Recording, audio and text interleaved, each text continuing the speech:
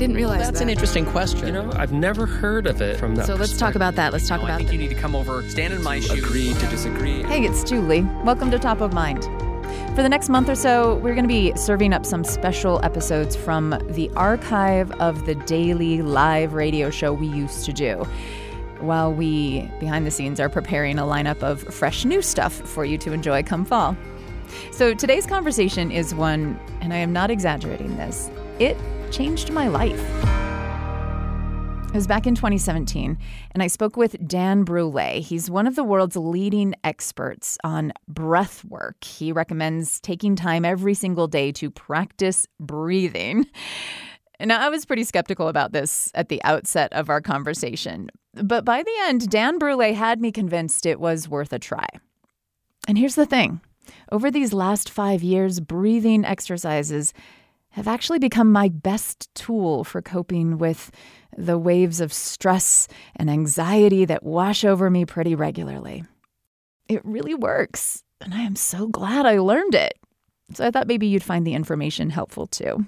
Here is that conversation with Dan Brule. He's got a book about all this, by the way. It's called Just Breathe.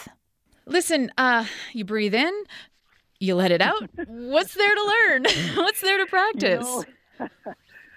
About 30 years ago, I designed a master's program at Lesley University in Boston, and they assigned me a faculty advisor. And when she read my proposal for this, it was called Breath as a Tool for Healing, Growth, and Change in Body, Mind, Spirit. It was the title of my master's thesis. And her first reaction was, you know, I do yoga, I'm watching my diet, I do Reiki, I meditate, and now I have to breathe. And so I said, whoa, I guess you just gave me an idea on where we need to start with people. So, you know, breathing is something that we already do. And so as soon as we become conscious of it, it becomes something else. It becomes something more powerful, more alive, more intelligent. It starts to become a therapeutic tool. It becomes a guide.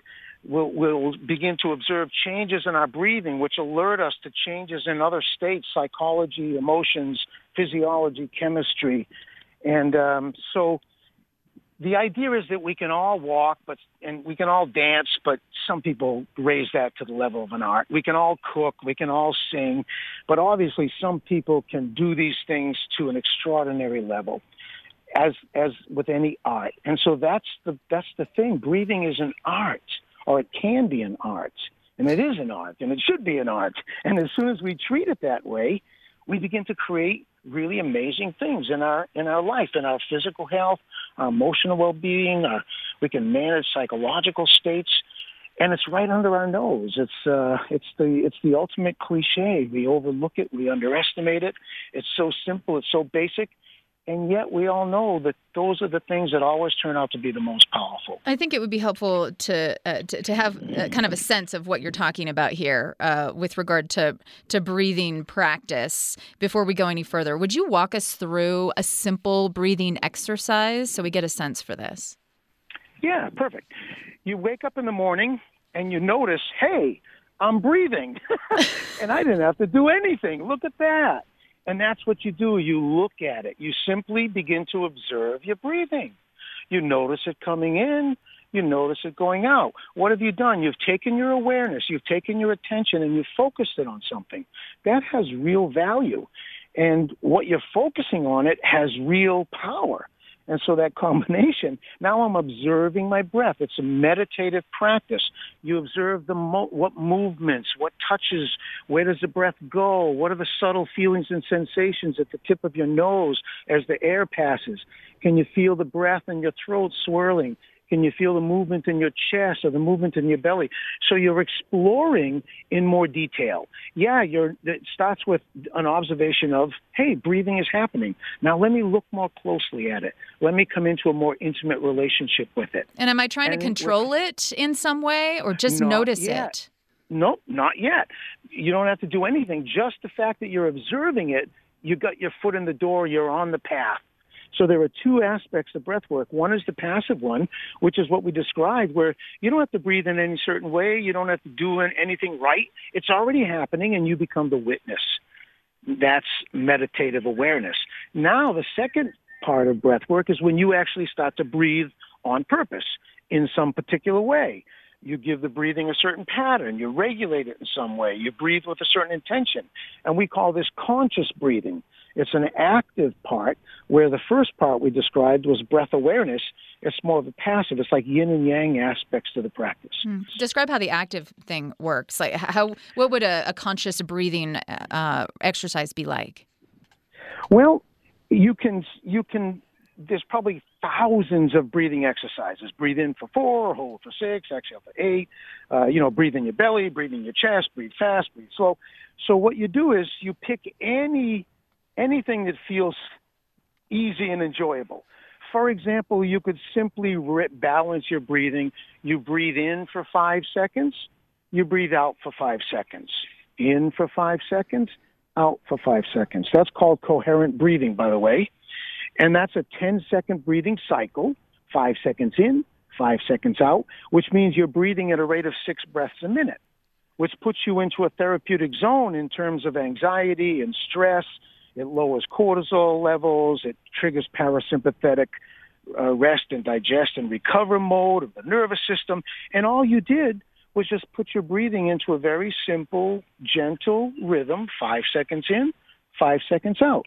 So that's an example of one of thousands of different conscious breathing exercises that you can do. Dan Brule, we'll get into some of the benefits that you were just listing off there because, I mean, if it's all true, it's pretty remarkable, especially given, as you mentioned, that this is a free thing that we can do. You don't have to go to a doctor. You don't have to pay for it. You don't have to take lessons. But let me get a few of the mechanics. Let me get a few of the mechanics out of the way. I'm kind of an innate skeptic, so we're going to piece apart some of this. I love it. But mechanically, though, breathing, am I breathing? Let's say we were doing that 5 seconds in, 5 seconds out thing. Am I breathing through my nose or through my mouth? Do I fill my lungs? Am I trying to fill my belly? What exactly is there a right way to do this? Now, see, all those questions you just asked means that you've already done some breath awareness. You're already familiar with what I would call the parameters.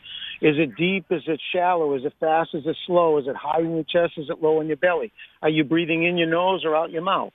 Or are you breathing in one nostril and out the other? Or are you breathing in your nose and out your mouth?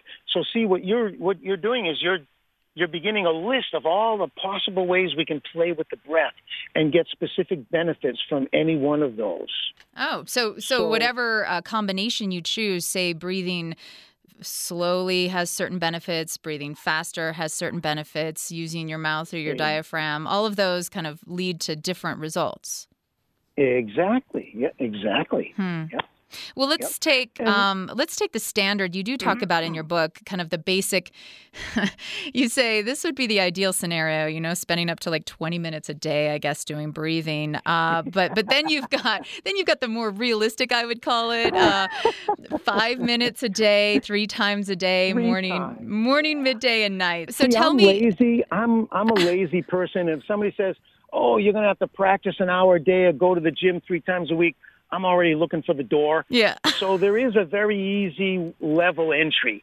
5 minutes at a time, 3 times a day. That's a small investment. But there is no way that you can make that investment and not have significant, measurable, unarguable changes and benefits. Okay, that's the power of breath work. What exactly is the power, though? So 3 times a day, I stop for 5. I stop for 5 minutes. I turn my timer on my phone. I close my eyes and I breathe in for 5 seconds and out for 5 seconds. I do that for 5 minutes straight. Which, incidentally, I did try a couple of times, and it's a very long time to be doing nothing except breathing. Hey, I was stuck in traffic for longer than that yesterday. Yeah, it's true. But when you're trying to not think about anything, you're not listening to the radio, you're not checking your phone, you're not talking to anybody, you are simply thinking about this air going in and out. It's crazy how things slow down. There's the first benefit. You're unplugging from everything that's sucking your energy, and you're taking 5 minutes to come home to yourself and to connect with the source of energy in yourself, which is the breath. So it's a time to reboot. It's a time to unplug. It's a time to recharge, to relax. And so, for example, one of the benefits might be is if you are breathing unconsciously at a habit, say 20 breaths a minute, For 3 times a day, for 5 minutes, you're slowing your breathing down. So you're creating a balance in your nervous system. You're countering all the causes of stress. And so the benefits are accumulating just from that little 5-minute thing. And one of the things you just did, the first thing, is by focusing on your breathing for 5 minutes, you are into a mindfulness process. So you're getting the benefits of meditation in addition to all the benefits that healthy breathing brings.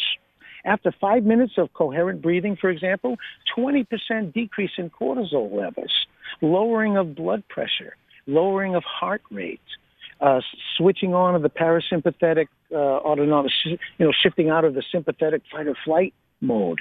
That's healthy. That's important. So is it, at its core, breath work is relaxation technique? That's one of the 3 what we call cornerstones. Breath work involves 3 cornerstones, 3 fundamental, it's even like a formula, you could say, a formula for transformation, or the cornerstones of the practice. The first is awareness, meditative awareness, the ability to witness feelings and sensations in your body, the ability to witness yourself, to observe your behaviors. Breathing is a behavior. You're observing your behavior. And maybe you might find, hey, I might need to modify my behavior based on my observations. So that's the first cornerstone, breathing for more mindfulness. The second you just mentioned is breathing for relaxation. So the first exercises we begin to practice are to get better at relaxing. And the third one is how to derive more energy from the breathing. So those are the 3 basic skills that we start everybody with, no matter which path you want to take or why you might want to breathe. These are fundamental skills. First, you develop the ability to breathe in such a way that you become more conscious, more mindful, more aware, more self-aware. The second is you get better at relaxing quickly, more deeply, and being able to relax in more situations. And the third benefit is you find a way to actually feed yourself energy, charge your system, draw on a source of energy for performance and for work and for sports, whatever you're into. All right, let's talk about those last 2. Let's start with relaxation first. Is the key when you're trying to relax through breathing, slow it down and longer exhales? Yep, that's a very good generalization. It describes it perfectly. Slowing the breathing down. But if you try to slow it down too much, it becomes a chore. And now you're kind of fighting. So you got to find that sweet spot where you're slowing your breathing down. And one way to do that is to lengthen the exhale. So, for example, if I breathe in for a count of 3, and then I breathe out for a count of 4 or 6. So now I just made my exhale a little longer than my inhale, which means I'm going to begin to lean on the parasympathetic part of my nervous system, and I'm going to be waking up that parasympathetic side. I'm not charging the sympathetic side, which happens when I want to inhale. It happens when we inhale. So if I want more energy, I would focus on the inhale, and I might make my inhales 4, 8, 6, 10 seconds long, and my exhales 1 or 2 seconds long. Oh. A long inhale and a short exhale. If I want to relax, I'll do a gentle inhale that requires no effort, and then I lengthen the exhale as long as I don't have to work and force, and I keep leaning in that direction. So maybe after a couple of minutes when I first start, my exhale, a comfortably long exhale might be 4. Any more than that, and it feels like I'm forcing, I'm squeezing, I'm working.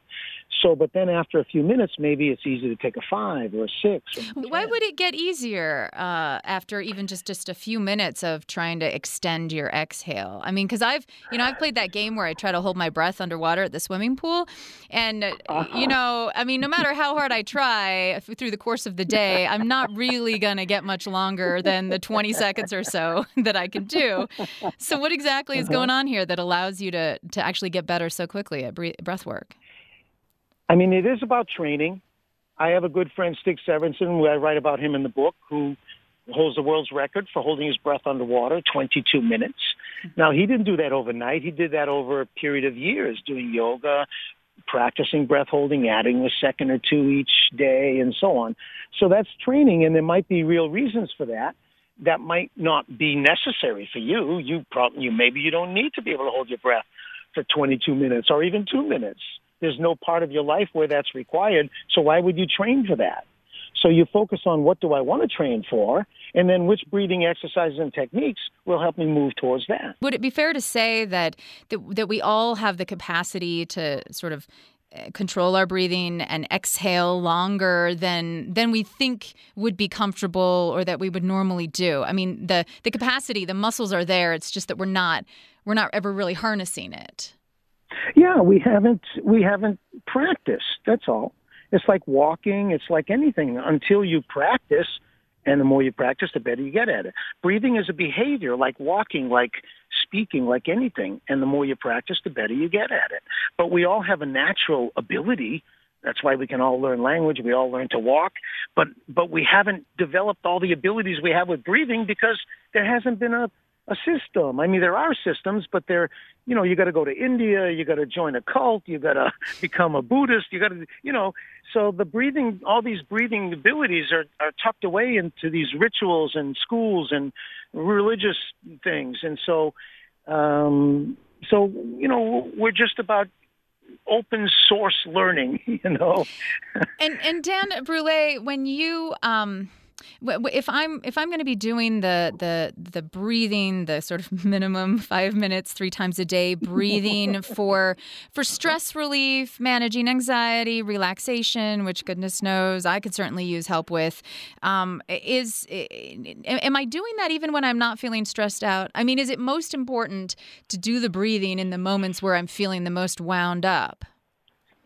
Well, this stuff is practiced by Navy SEALs, warriors, mixed martial artists while they're fighting. So this stuff has to work. Otherwise, it wouldn't be worth the time and effort to train. So this stuff works. And so, one of the things the sigh of relief, for example, right? That sigh of relief, people already know how to do it. Nobody needs to teach you. But the fact is, you rarely take a sigh of relief for no reason at all. And that's a good example of a breathing exercise where it's not even a technique, it's a natural response, but we just start to do it consciously. So let's take that 5-minute formula 3 times a day, and then I would suggest, okay, forget about coherent breathing, forget about trying to figure out what's the best breath to relax, try a sigh of relief. That's what nature already gave us. When we are in pain and the pain goes away, this breath expresses itself. Because we just went from pain to no pain, and what happens? A sigh of relief comes. You don't make it happen. You don't think about it. It's the way nature programmed us. Okay, well, going back then to the way you promote practicing regular daily practice. I mean, why is it not enough just to let the breath do what we naturally do, which is sigh when we're relieved? Like, what's the point of the daily ritual? If you want to use it to get through times of stress, you have to have already practiced and trained so you can access that ability under stress. If you haven't learned how to swim, if you fall out of a boat, you can learn how to swim. Nature will guide you, but it's a lot easier if you learn how to swim before. And then when you get into a situation, you've got a skill. So that's why you do a daily practice, to develop the skill so that in those times, first of all, you'd think about it. If you haven't trained, it wouldn't even occur to you to turn to your breath. If you're in a serious argument and you're getting all emotional or you're feeling something uncomfortable in your body and it's grabbing all your attention, you wouldn't think to breathe in those moments unless you have practiced and made it a conscious thing. That's the reason for the rituals or the practices every day. Speaking with Dan Brule, who's an expert in breath work, recognized worldwide, and he's written all of his secrets, maybe not all of them, but a lot of them in his book, Just Breathe, Mastering Breath Work for Success in Life, Love, Business, and Beyond. Before we talk about breathing for energy, I want to know just a little bit about how you got onto this path. It was for me, it was an unavoidable, inescapable mission in life. And I started getting messages in kindergarten. And every job I ever did or anything I ever tried to do, it always seemed to come back around to breathing. So at some point I just surrendered and said, okay, this is what I'm most passionate about. And this is what nobody else seems to be looking into. I had to travel to India and China, and I had to dig to find masters who had, Zen masters and martial artists who would develop, use their breath to develop these profound abilities. And so, I became a missionary for the work because it was my own passion to see what is possible. What are we capable of? What are we missing that's right under our nose that can solve a lot of our problems? And then the breath just kept showing up that way. What's the most amazing thing that you've discovered breathing, controlled breath work can actually accomplish for somebody? Any of the stories you've heard about what the great masters or the saints or the mystics or the great warriors, the great gurus and yogis and the Taoist monks, anything you read about that these extraordinary people achieved, those are human abilities everyone has. It's just that very few people have awakened them or has discovered them, explored them, and developed them. And that's what sets these great masters and people apart. I started my discipline study when I was an X-ray technician in X-ray, so I was 19 years old, and I was X-raying a lot of people. And when you take a chest X-ray, you tell the person, take in a deep breath and hold it. And then I would take an X-ray, and then I would turn them sideways to get two views, like a front view and a side view on a chest X-ray. Then I would turn them sideways. I would give them the same instructions, take in a deep breath and hold it, and I'd click a picture. After watching several thousand people do this, I realized I saw several thousand different ways of doing the same thing. And it started to intrigue me that the breathing was like fingerprints, and each person has a unique relationship to it. And maybe the people who achieve these high states have a certain relationship to the breath that the average person doesn't. So I started with this research on my own. If you were the top of your field, I don't care what field it is, if you are among that 1% of musicians or engineers or medical people or artists, whatever, do you breathe differently? Are you more conscious of your breath? Do you use your breath? And you know what? After 40 years of tracking that around the world, there are no exceptions. Every single person I have ever met that is at the top of their field practices breathing. Tell us about how to breathe for energy and alertness. The relaxation part makes total sense. How am I going to do this if I want to, be alert in the moment, like some of these, militaries, these soldiers and elite athletes that you're talking about? Like you need to be, right? The ideal state on the battlefield is someone who is completely relaxed, very, very conscious of the situation, their surroundings, their internal world. In other words, they're very aware, they're very relaxed, and they are charged with energy. They're plugged into an energy so that it could explode at any moment. That warrior energy just explodes, and it can be maintained for a while. So you access this amazing force, and then you maintain it as long as you need to maintain it to accomplish what it is you need to do. And when you think you can't go any further, guess what? You still have 40% in reserve. And you have to get pushed to your limit enough for you to be able to tap that limit and then know, because then you have an experience. You thought you couldn't make it. Somebody pushed you. Something inside of you drove you, and you went beyond your limit, and you tapped into more energy, and then you could go and go and go. And so you have to have that experience, and then you can depend on it. And it makes you much more powerful. And what's the breathing technique? There it is. So we're back to step one. First, you observe your breathing. How are you breathing? And then you simply add energy to the breathing. You breathe with the intention of charging yourself. And so it's a very conscious, deliberate intention. I'm pulling in energy. I'm pulling in energy from around me when I inhale. I'm drawing energy up from within me when I inhale. So you could call it visualization, imagination. It's a sensory kind of intention. And so now you set into motion, you link consciousness with the breath, and energy is generated. Whenever we do that, whenever we link consciousness with breathing, energy is created, and it's accessible and it's usable. So then, if you have been observing your breath on a daily basis, and you know what your normal breathing pattern is, and you know when you get under stress which way your breathing tends to go, then you already know what to do with it to get yourself back in balance. Now, if you're talking about the pure question of how do I charge myself, first with the intention, Then I would lengthen my inhales. And the principle, here's one of the secrets, you can have it, is what we call the energy to effort ratio. That means that I could take in a deep breath, but what does it cost me? How many muscles do I use? How much effort do I exert? And so at the end of that equation is going to be how much energy is left over, right?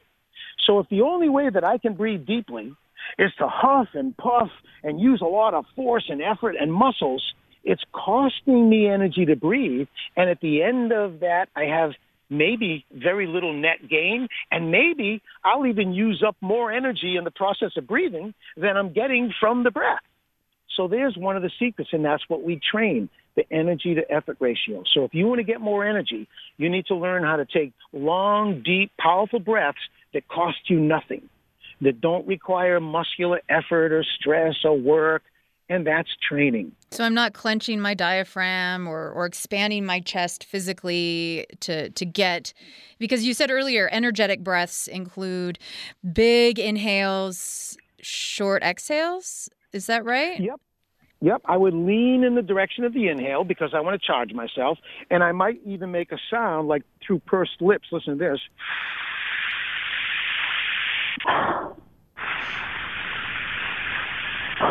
So I will shape my lips in such a way that makes a sound that sounds like a charging sound. So you're sucking in through pursed lips and then letting it out fast. Yep. I could be breathing in through my nose if I wanted to. And if we practice both, we find out which one works best for us and which times because we have more awareness. And I would also add to that, like we call an acceleration. I'm getting into advanced stuff, but this is stuff we're teaching. How do you charge yourself? You breathe in this pattern that's a long inhale that accelerates.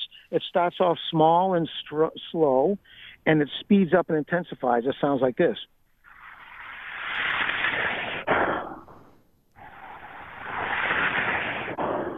So it has this accelerating kind of feeling to it.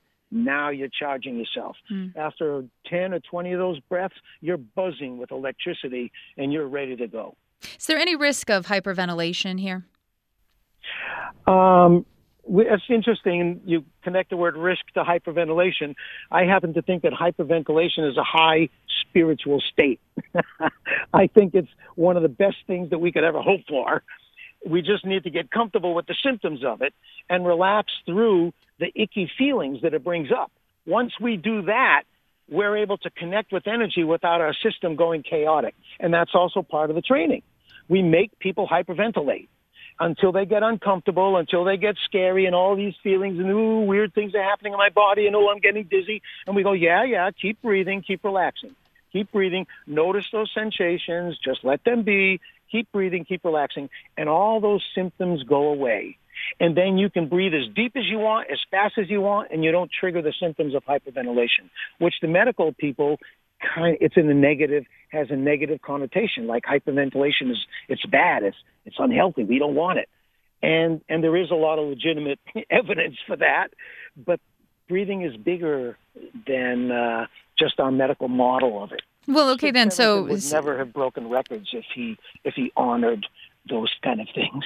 the breath, the whole breath holder, right?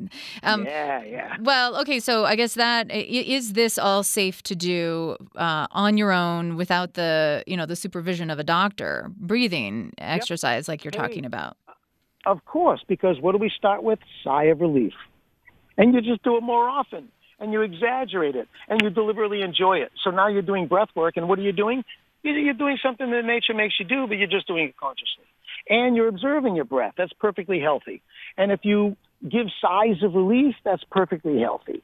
And if you want to yawn, you can make that an exercise. Yawning is also perfectly safe and healthy.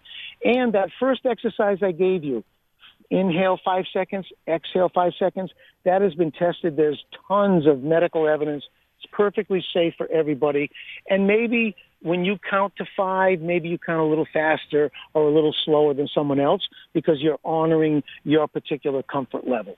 So, this stuff is absolutely safe for anybody.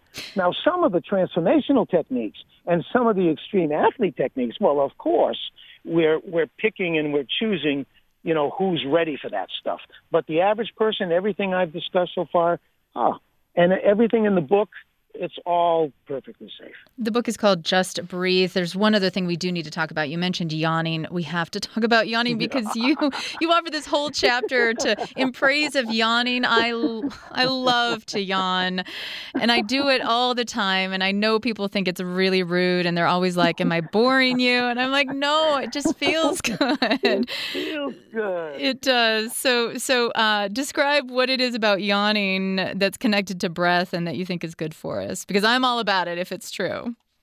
Well, I've always just loved yawning, and I happen to accidentally have used it. It just spontaneously occurred in certain moments, and I couldn't help but notice that what happened in the next moment was far better than what would have happened or where I was going. I had a sense that, hey, yawning really helps us in ways, and so let's do it. But we have to get over all the social stuff, like you mentioned. Am I boring you? What's happening? And so neuroscientists, and what got me excited in the last few years is that finally, from my point of view, science and medicine is looking into this. I tried and begged 40 years ago to find somebody to study yawning, and they went, "What? Study yawning?" Well, as it turns out, and you can Google around, there's a great study from Stanford University and others, that neuroscientists cannot find any single activity that lights up more parts of the brain simultaneously than a simple yawn. So nature makes us do it, and animals yawn before they attack, they yawn after they attack, they yawn when they wake up. The yawning reflex is stimulated by light. What's that about? Yawning reflex is stimulated by fatigue. It's stimulated by lots of things, and in turn, it stimulates lots of things in the brain. So it's a hugely powerful, natural thing to do. And most of us, we barely do it. We only do it when our body demands it. And then when our body demands it, we suppress it partly. We cover it. We're shy about it. We don't allow ourselves a full body yawn. And so we are interfering with our nature. And so for me, I have a whole day about it's a yawning seminar. That's the only thing the seminar is about. So I can go on all day if you want me to. But it's beautiful, it's safe, it's natural, and now we just play with it. Hey, 5 minutes, 3 times a day, yawn and sigh. Yawn and sigh. Now maybe I could get behind that. Yay! It's easy, doesn't take discipline. And you notice yawning is contagious. That's because it's connected to the part of our brain that's responsible for empathy. So sociopaths, for example, don't share the tendency to catch a yawn when other people in the group are yawning. So it's connected to mirror neurons. It's an amazing thing. And because it's so simple and because it's so obvious, we tend to think, but this is where there's magic. You yawn consciously. You yawn deliberately. You yawn continuously. And for at least a couple of minutes until your eyes water, until you're tingling and vibrating. You have an urge to stretch. That's why I say yawning is yoga. It's so healthy. It's unbelievable. And maybe if we just yawn for 5 minutes 3 times a day, we could prevent a whole host of issues and challenges and maybe even illnesses and more. Big promises there, but hey, if all it takes is breathing and yawning, it certainly can't hurt. That was a conversation I had with Dan Brule, author of Just Breathe, back in 2017 when Top of Mind was a daily live radio show. We're now a weekly podcast, as you know, but for the next several weeks, I'm sharing some of my favorite conversations from our old live radio days.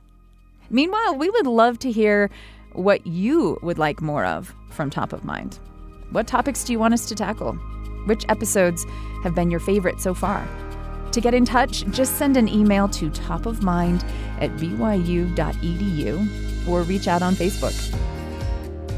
Next week, you'll hear my interview with Chef Samin Nosrat about the 4 essential elements of good cooking: salt, fat, acid, heat.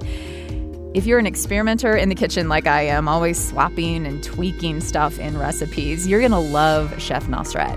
Personally, my success-failure ratio in those kitchen experiments is much improved since having this conversation with her. So you'll hear that next week right here on the Top of Mind podcast. I'm Julie Rose. We'll talk soon.